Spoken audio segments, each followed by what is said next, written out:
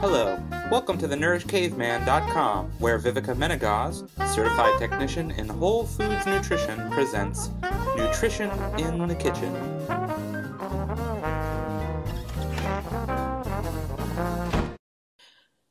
Good morning, everybody. Today, for Nutrition in the Kitchen, who moved out of the kitchen and is now in my office because of the nature of these interviews that I'm doing, I think this is a better scenario. But this morning, I'm really excited, really excited to bring you a wonderful guest with a huge wealth of knowledge.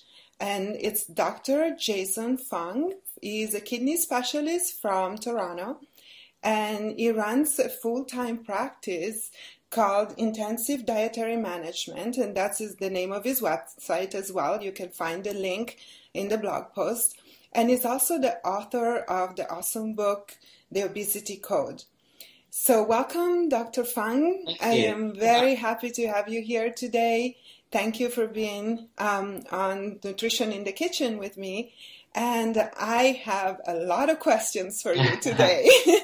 Well, thanks for having me. I'm glad to be here. So today's topic that I would like to discuss with Dr. Fung is insulin resistance and a little bit tied also into leptin resistance. And that's really one of his field of expertise. And this morning, I just happened to serendipitously read his latest blog post, which was on a different model of insulin resistance. And that is very interesting, and it resonated a lot with me. Dr. Fung, can you tell us kind of quickly what is that about, and like how did you come, what's the old model of how insulin resistance works physiologically, and what is the model you propose for how that works? Yeah, and this is, I think, very important to understanding kind of how we treat people as well. So what insulin resistance is, so insulin is a hormone that's released when we eat. So most foods contain a combination of carbohydrates, proteins, and fat. Mm-hmm. And the protein and the carbohydrate particularly stimulate insulin. So as we eat, what happens is that the hormone insulin is released. The job of insulin is to really take that food energy and store it inside our bodies. So several things happen. One thing is that the body's cells are opened up to glucose. So the glucose, which is part of the carbohydrates that we eat, are now available to power our muscles and the liver and our whole body, basically, right? Mm-hmm. So that's one of its main jobs, is to move the glucose from the blood, which we've eaten now. We've eaten it, it's gone into our blood. Now the muscles take up this glucose, the liver takes up the glucose and uses that for energy. That's its normal job, okay? When we don't eat, that's fasting. So fasting simply means that it's any time you're not eating, you're fasting, right? That's the definition. It's just the flip side of eating. As you fast, your insulin levels start to fall. And that's the signal that we need to start moving some of the food energy that we store back out. And that's just a normal process. So, for instance, if you eat breakfast at 7 and dinner at 7, so you're eating during from 7 a.m. to 7 p.m., and you're fasting from 7 p.m. to 7 a.m., for example. Mm-hmm. So during that time, you're storing food energy in the day as you're eating, and during the night, you don't just, drop dead. You store that food energy, you take that food energy and bring it back out for the cells. Right. So what insulin resistance refers to is the fact that the glucose, which is in the blood, doesn't get into the cell, okay? Mm-hmm. And because the job of insulin is to move that glucose from the blood into the cell, we say that the cell is now resistant to the action of insulin. Mm-hmm. And the question is, what causes this insulin resistance? And that causes high blood sugar, right? So once the glucose is not taken up into the cell, that brings our blood sugar levels to get higher and higher. And we connect that with diabetes too, because that's a problem of high blood sugar, right? Exactly. Okay. And the type 2 diabetes fact is understood. The key deficit is the too much insulin resistance, right? So the glucose So it should go into the cell, but it's sitting outside in the blood. So we see it as a high blood sugar. Right. And the question then is why? Why do you get this insulin resistance? And this is the key question, because if you don't understand why you get this insulin resistance, you have no hope of treating it. Okay. So under the current model, the way we now currently think about insulin resistance is that it's like a gate, right? So the cell is like, is a gated community. The glucose is outside. When insulin comes along, it's like a key that opens up this gate, and the glucose kind of goes into the cell, and that's it, right? When insulin falls, right, then the gate closes again, the glucose can't go in. So what they say is that it's kind of like the key and the lock now don't fit for some reason, so the glucose can't go in. So because the glucose can't go into the cell is in a state of internal starvation, is what they say. Not enough is going in, it's actually piling outside the blood. And that's why we as physicians give, for example, insulin or drugs that stimulate insulin, such as sulfonylureas and so on. So what the idea is that insulin is no longer working so well, so we kind of increase the insulin to really force this in, right? So you really just kind of by brute force shove this glucose into the cell. And that's what we think is really good for you. Unfortunately, if you look at the past 25 years, that hasn't worked out because even as we've treated people, diabetics, with insulin, with these drugs that stimulate insulin, the blood glucose has gotten better by shoving more of the glucose into the cell, but it hasn't stopped all the complications. So the eye disease, the kidney disease, heart attacks, the strokes, the nerve damage, all of that has not gotten better. And that's what we've proven in our studies from a few years ago. And I think the other thing that's interesting is that there is a paradox in insulin sensitivity, in the insulin resistance. So what people are saying is that insulin actually has two jobs. So not only does it move the glucose into the cell, the other job of insulin is now to take that glucose, and if there's too much, to turn it into fat. Because remember, fat is a storage form of food energy. Absolutely. So insulin, which goes up when eating, is trying to move food energy into stored energy so that you can use it later on, right? So it does that by letting the body use the glucose, and then it turns that glucose into fat, which is a storage form. I think that's a really key point for people that have that connection between excess weight and also like excess carbohydrates.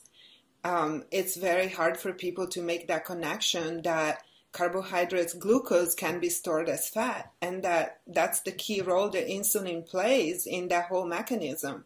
Exactly. And it's something that's really, really important to be able to understand that, and that's kind of at the base of, solving and understanding that whole process, I feel. So that's a great thing to keep in mind. Exactly. So the paradox was this. If you think that it's a problem with insulin, the lock and key model, then what you should say is that, well, the glucose piles up outside the blood. Sure, we see that. But then you're not going to turn the glucose in the cell into fat. So you should see a lot less new fat being produced by the liver. But that's not what you see at all. What you see is a ton of fat, like all this excess fat that gets exported out of the liver and as triglycerides. It gets into the organs. It turns into belly fat. So at the same time that you're saying that, so remember, insulin's job is to, one, move glucose into the cell. It looks like it's not doing that. But the other job of insulin is to turn glucose into fat. So it looks like it's doing a lot of that. Right. So this is the paradox. And people said, I don't understand. Well, they're looking at it the wrong way. The thing is that you can't have in the very same cell one effect of the glucose that you say that's insulin resistant, but the other effect of making new fat, it's super sensitive. So on the one hand, it's resistant. On the other hand, it's super sensitive. Well, how does that even make sense? It's the same cell. It's the same insulin. It's the same everything. But that doesn't make sense. It's contradiction. So you have to understand is that what insulin resistance is much better understood as a overflow phenomenon. So if you think about the glucose in a cell, and you think about the cell sort of like a train, for example. So if you have insulin, then the train doors open and the passengers get on. So that's the normal situation. Doors open, the passengers get on, no problem. But what if that train is now just full of passengers from the previous stop, right? It's totally, completely full. In fact, it's overflowing with people. So all of a sudden, insulin comes, it opens the door, but the glucose can't get in. So the glucose is piling up outside the blood. So you see that you'd say, wow, glucose is piling outside in the blood. The cell is insulin resistant. It's resistant to the effect of insulin because it's already full. Right. Not because the insulin isn't doing its job, it's because the cell is already full. Mm-hmm. And that's a much more useful understanding, because then you can understand why that the fat production goes very high, because the cell is trying to get rid of all this excess glucose by pushing it out as fat. Storing. Yes. Yeah, exactly. That's called de novo lipogenesis. That's where you turn sugar into fat. So the liver is busy pumping out as much fat as it possibly can. At the same time, it's not able to take the glucose because it's just full already. So that explains the whole paradox, and it really explains how we've been treating all the type 2 diabetics incorrectly. Because really, at its very core now, what you say is that the type 2 diabetes, the insulin resistance, is an overflow phenomenon. So think of our body as a bowl of sugar, for example. So if that bowl of sugar is full, what happens when you eat is that the sugar comes in and then it spills out into the blood because it's full. Right. But the insulin, instead of getting rid of the sugar, it doesn't do that. It takes that sugar and it simply crams it back into the body. Just like you're using this insulin to shove all those passengers inside. Into the train. And you're just cramming it into the body. The body says, oh, what am I going to do with it? It turns it into more fat. So then you get more fat production, people gain weight. And we know that on insulin. Because the body's got to do something with all that sugar. And exactly. That brings me to a kind of question that I didn't think about before, but I would like to kind of squeeze it in at this point real quick before we go on.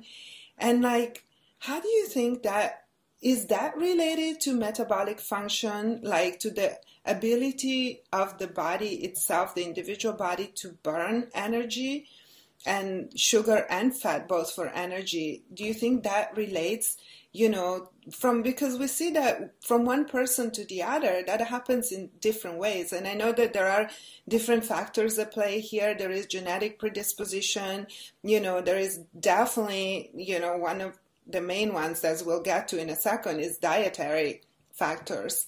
Yeah. But how do you think metabolism and the ability of the body to burn that energy relates to this process here?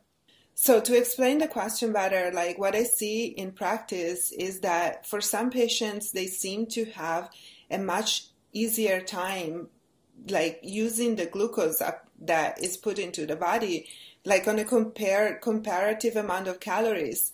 Some people seem to be able to burn those calories, and some people, they go straight into fat storage. Absolutely. So that's the key problem, right? So if you have too much insulin resistance, your cell is full of glucose, and what body does is it increases the amount of insulin to try and shove more in, right? So over time, what happens is that you get very high levels of insulin developing. So now what happens is that, remember, insulin is trying to shove the glucose into the cell. So as soon as you get any kind of glucose, that high insulin level is going to start shoving it into the cells, into storage. That is, you can't burn it because you're trying to store it. That signal to keep storing energy, to build fat stores, is always there.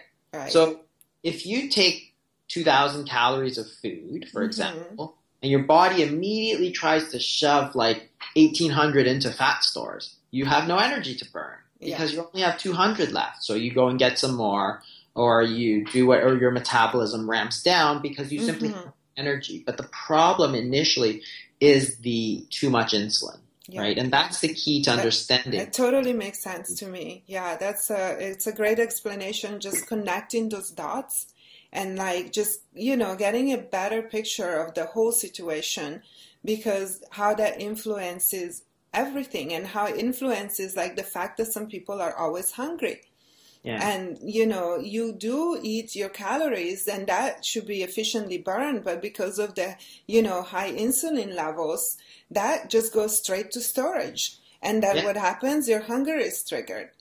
And you Absolutely. need more energy, and then they're always tired as well because you're constantly running on low fuel because your body is too busy putting everything into fat storage. And Yeah, and I that's see that a lot.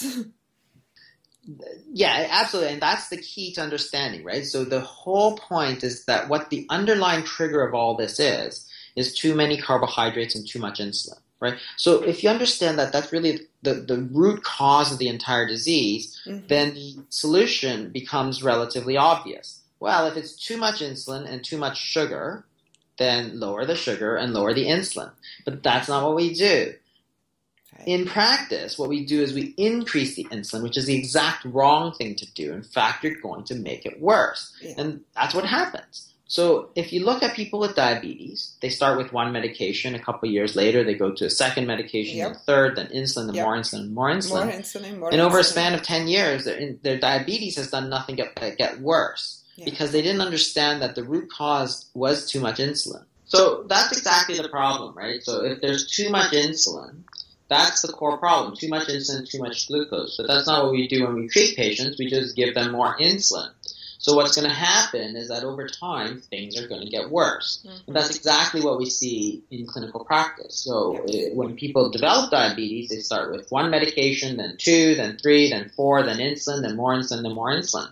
So over a period of 15 years, their diabetes has done nothing but get worse because you never really address the underlying cause. People don't understand what causes insulin resistance, so they just treat the high blood glucose by shoving it into the cells, right? So what happens over time is that the body takes it, right? It takes the glucose and it fills up. So eventually the body fills up to the point that, even using some medication, it can't go in. Right. So what do? They give you double the dose. They give you a second medication, a third medication, really force that glucose in. Yeah. Right? And the problem is that the glucose goes everywhere in your body, right? It goes into your eyes, goes into your kidneys, heart, into your nerves, and every part of your body just starts to rot.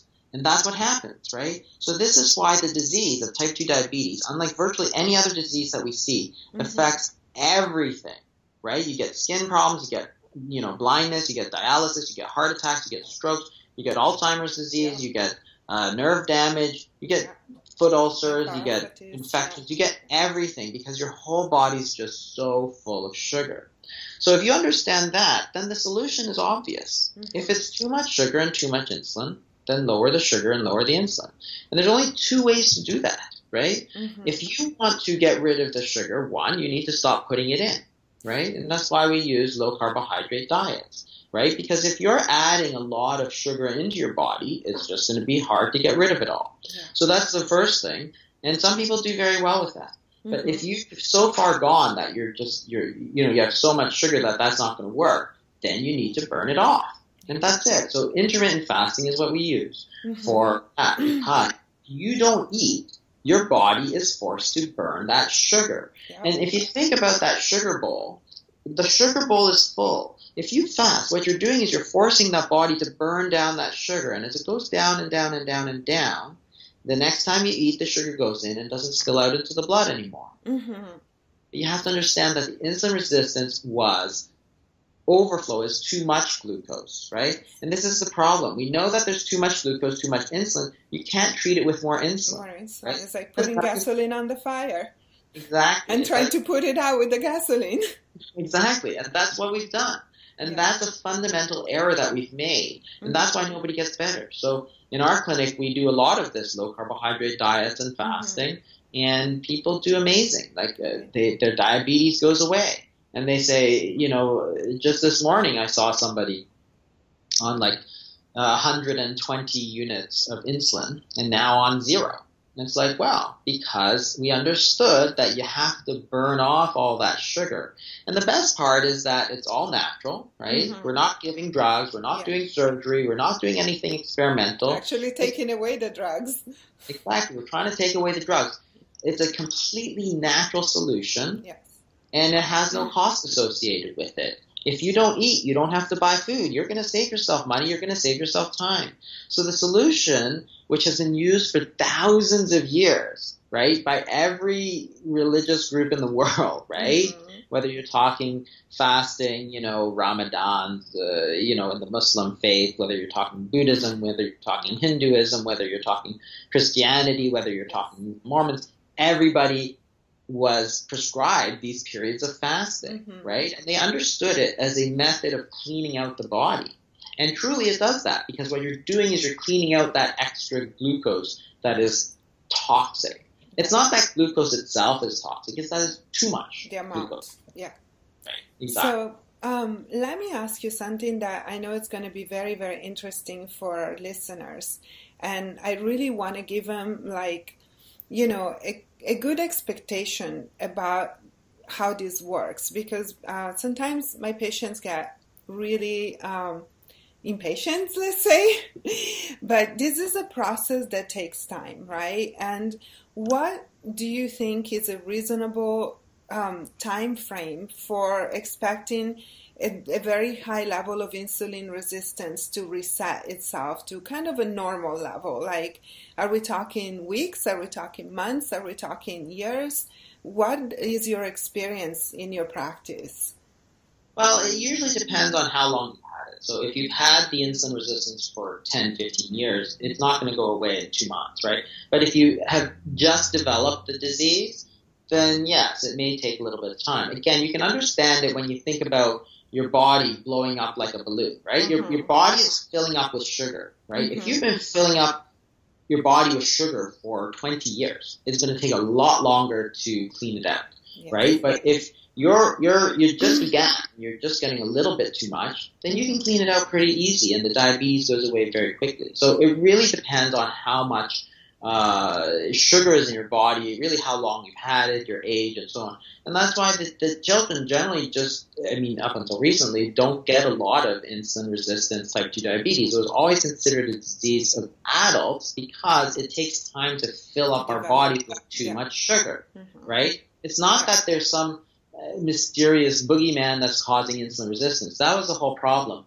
with this other lock and key model. Yeah. Well, what's causing the lock and key to malfunction? And they had all these answers, oxidative stress and inflammation and this and that and this and that, but it doesn't make any sense because you're still just guessing, right? When they say inflammation or oxidative stress, it means we don't know, right? You might as well say bad spirits, right? Evil spirits are doing it, right? That's the level of guessing you're talking about, right? So if you say, well, it's due to inflammation, it's like, well, that's not helpful, right? Because if you get inflammation, and a lot of people do, they say, then give an anti-inflammatory such as ibuprofen, that's an anti-inflammatory. Does it get better? No, not at all. So if you have a true inflammatory disease such as arthritis and you have an anti-inflammatory, it does get better, right? Or prednisone, for example, which is a corticosteroid. If you have rheumatoid arthritis, which is actually an inflammatory disease, it does get better. Prednisone will make it better, right? But if you give prednisone to diabetic, it gets much worse, right? So it's not an inflammatory disease. And all these other guesses, oh, it's the gut microbiome, oh, it's this, so it's this, it's this. It's like, well, if you think it's that, then change it and see what happens. It doesn't get better, it's right? It's kind of like ignoring the elephant in the room, you know? Exactly. It's like the answer is so clear and so immediate. And it's like, why are you going to look like, in Italy we say for the hair inside the egg, you know, it doesn't translate well into English, but, you know, you're looking for these really complicated answers when it's like kind of screaming in your face. Like, exactly. That's exactly right. Because you're looking for something and you're making it much more complicated than it really needs to be. Because you're saying that the insulin resistance is the main problem, but what causes the insulin resistance? Then you say, oh, evil spirits, right? Okay, well, you got to come up with something better than that.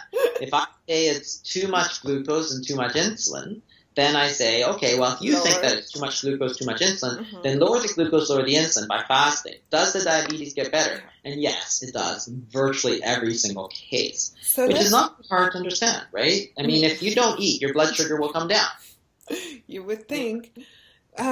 So I just want to make like a little point here about what you just said and, you know, just reiterate it for everybody. So resetting insulin resistance doesn't happen overnight. And the longer you've had it, the longer it's going to take. So it's not something that happens in a matter of weeks. it happens in months, sometimes years, but it does happen. And, I've seen it in my practice. Dr. Fung sees it in his practice every day. It happens with patients and sticking to a certain program. And part of that program is eating low carb. I use a therapeutic ketogenic diet, which is specifically addressed for that purpose. And I'm sure you use a very similar diet and you use fasting. So I would like to get a little bit into the topic of fasting, because I have been using also fasting, and we did have some communication. You kind of mentored me on that. It was about 1.5 years ago, I think, right? When I reached out to you and about a certain patient, and we did work with the fasting, and it did work amazingly for her. And she actually went from like 140 units of insulin a day to 0. So it was great. Got off all her medications, lost almost 100 pounds. And, and I've been using fasting more and more in different patients. But can you specify like a little bit better for our listeners how you use fasting? Do you use intermittent fasting, meaning like, 17 hours like of fasting, or an 18-hour or an 8-hour eating window, or do you use prolonged days of fasting? And which model works better in your practice? And what do you think is the difference between the two models of like just doing a daily short fast versus like an extended fast of like minimum 3-4 days or longer? Yeah, I think both work. So the underlying physiology is very similar, obviously. But if you do it for twice as long, you probably get twice as good an effect, right? And that's why I think both models work very well. And there's plenty of good data with something such as alternate daily fasting. There's some good data with that showing that you get very good weight loss with that, for example. Mm-hmm. And you get the same with extended fast as well when you go 5 days, 7 days. So it's really a matter of personal preference. The longer the fast, the better the effect, right? Mm-hmm. Because what happens, of course, is you're forcing the body to burn down the glucose. Well, if you do alternate days, it goes down and then back up and then down and then back up. So you make slow steps, right? 2 steps forward, 1 step back, 2 steps forward, 1 step back. You still make progress. But if you do extended fasting every day, it's a step down, step down, step down. So it's better, but the risk is higher, right? So we do it, but we do it under medical supervision, and we have somebody to call, and we have experience with it. We monitor the blood work. So there's a different setup.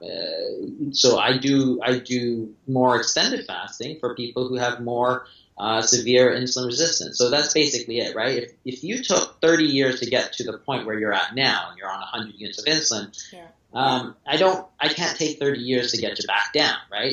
It's too long. So I have to do much more extensive fasting to catch up, in essence, and get rid of all that glucose. So I will use extended fasting periods, but again, there's risks, right? You gotta adjust the medications very closely. You gotta make sure you're avoiding both the high sugars and the low sugars, because you gotta remember, you're using the insulin to keep all that sugar bottled up in your body. As soon as you start using less, it may come out. If it comes out too quickly, your blood sugar will go very high. Yeah. If it comes out too slowly, your blood sugars will go very low. Both are dangerous, right? Especially the lows.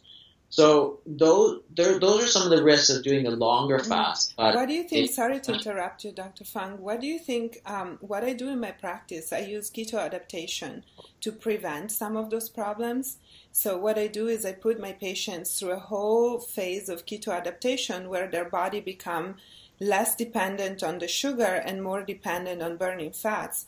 And when I feel like they have reached the state where we did the physiological adaptations necessary to maximize the fat burning ability of the body, then I start putting them on fasts. So I think it kind of sets them up for like an easier experience, and at the same time, like, to really maximize the opportunity to burn the fat for energy that, all that stored fat the insulin has put in there. Exactly. I think that makes perfect sense, because all those people who are kind of low carb, high fat or ketogenic diets, they adapt to the fasting very quickly because their body is already used to burning fat, right? Exactly. If you're not, it's a tougher transition, but you can still get there. So I think that makes perfect sense in terms of what we do. So, Dr. Fung, I have one more question for you, and that's something that I have seen in my clinical practice. And, because I am not a doctor or just a nutritionist, I don't really have a physiological, like scientific explanation for this, but I see it really clearly over and over again. And is that people who have adrenal fatigue, they don't do well with like the daily intermittent fasting at all. It actually raises their blood sugars and it doesn't help them lose weight and it just doesn't seem to work. And the same people with adrenal fatigue, if I put them on a 3 to 5 day fast, and I usually do a broth fast, so they do get electrolytes and a little bit of nutrition, but they do really well with that. And they seem to unlock their plateaus of weight loss. And they, after the first day or two, that they might have a little bit of a hard time, hungry, then they just get full of energy and they do great. But when I put them on that 8 hour, 14 hour on and off, daily intermittent fasting, it just totally goes, makes their adrenal problems worse and they don't lose weight and the blood sugars goes up. So do you have any idea of like why that would happen? Well, the hormonal changes of prolonged fasting are actually quite different. So they may benefit from the longer fast. So if you look at what happens during fasting, obviously most of the effect we look at is the glucose, the insulin, but there are other changes. So if you look at growth hormone, if you look at cortisol, if you look at noradrenaline, so those are all adrenal hormones, right? Yes. They take a little bit longer, but they go up, right? But it takes off in a few days, right? Yes. 2-3 days. So what happens if you look at, say, growth hormone and noradrenaline, it steadily goes up over time, whereas if you limit yourself to 18 hours or 24 hours of fasting, there's really no change. So you've got that same sort of low energy state. But what happens is that as you start to switch over into the longer fast, you really start to deplete the body of the glucose. Then what happens is that you're basically unlocking all the energy of the fat stores, and the adrenal fatigue, so to speak,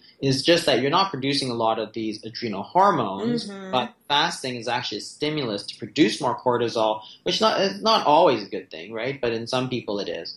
The cortisol is a stress hormone, and some people are actually too high, and they actually find the fasting not so good for them. So that's where some experience is helpful. Those people will cut them back to the shorter ones, right? Because they'll do better if they're kind of too much cortisol. But if they're low, kind of in the noradrenaline and cortisol, these adrenal hormones go up, but the shorter fasts won't do it very much, right? They barely budget at all, whereas the longer ones do very well. So again, you have to, kind of understand it and be able to say, well, let's try this, let's try this.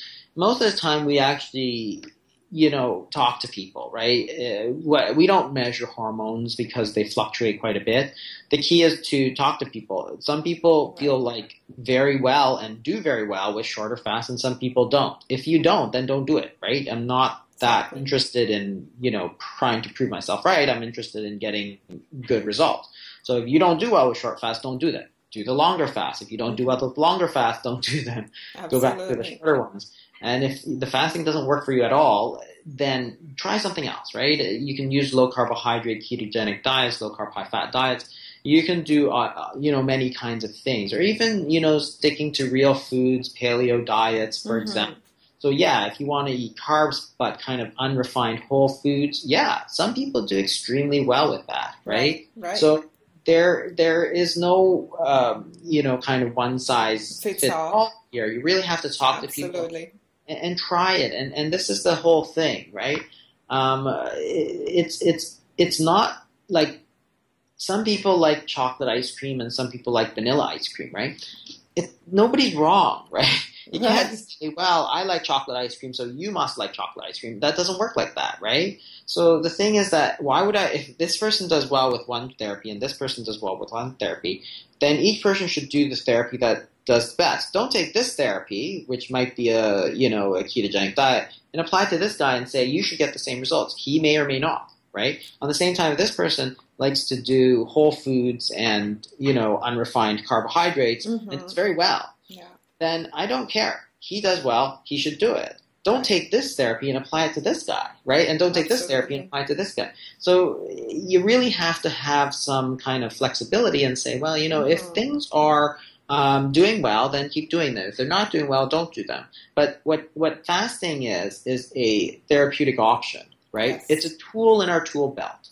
You can't throw away this tool and say nobody should use it. It's very powerful. It's probably the most powerful tool there. I agree. So you need to use it. But it doesn't mean that everybody has to do it the same way or wants to do it the same way or even wants to do it at all. You don't have to. It's a tool. It's an option. It's there for you to use. It doesn't mean you use that hammer for every single problem that comes up in the house, right? Oh, your light bulb is broken. Use the hammer, right? Like, okay, well, that doesn't work. But if you have a nail that needs to be pounded in, yes, the hammer will work very well.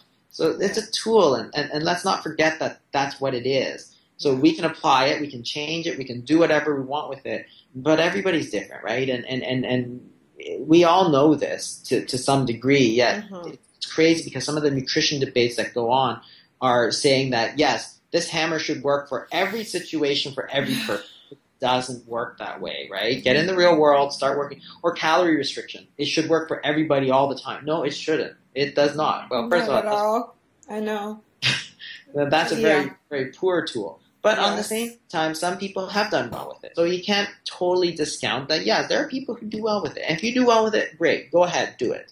I don't really care. If you're doing well, I don't care what you're doing. If you're not doing well, let's change it. We need to find what works for you. Yeah, and find something. And to me, I find that fasting works for many people. If you don't eat, you'll lose weight. That's the bottom line. So if that's true, then what's wrong with that? Why can't we do that, right? And there's actually no reason. No, it's a great tool. I like it a lot because it brings a lot of added benefits, and not just the one that we talked about the resetting insulin sensitivity and lowering glucose. I feel like it's a great detoxing tool as well.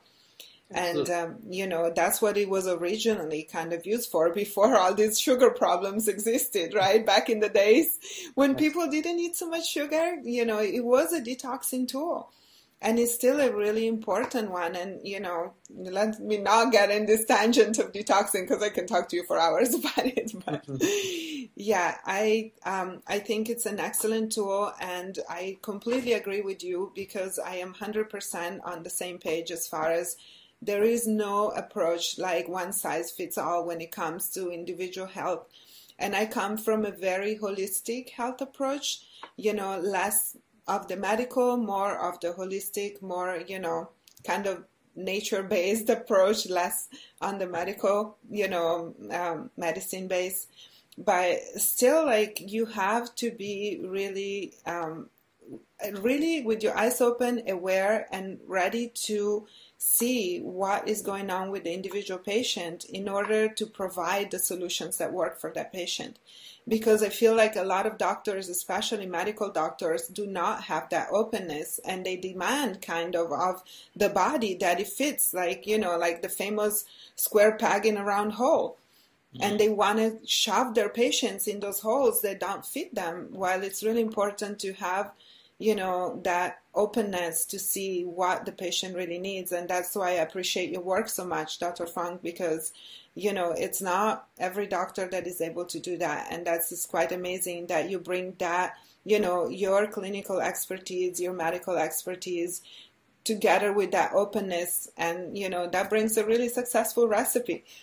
And thank you very much. Thank you so much for your work. I think I'm done grilling you for today. It was such a pleasure talking with you, and I have so many more things. I think we'll love to do another interview with you at some point and dig out some more of that knowledge that you hold. Good. But I think this will be extremely helpful for a lot of my patients and my readers, my listeners. And please, you guys that are listening, go check out Dr. Fung's book, The Obesity Code.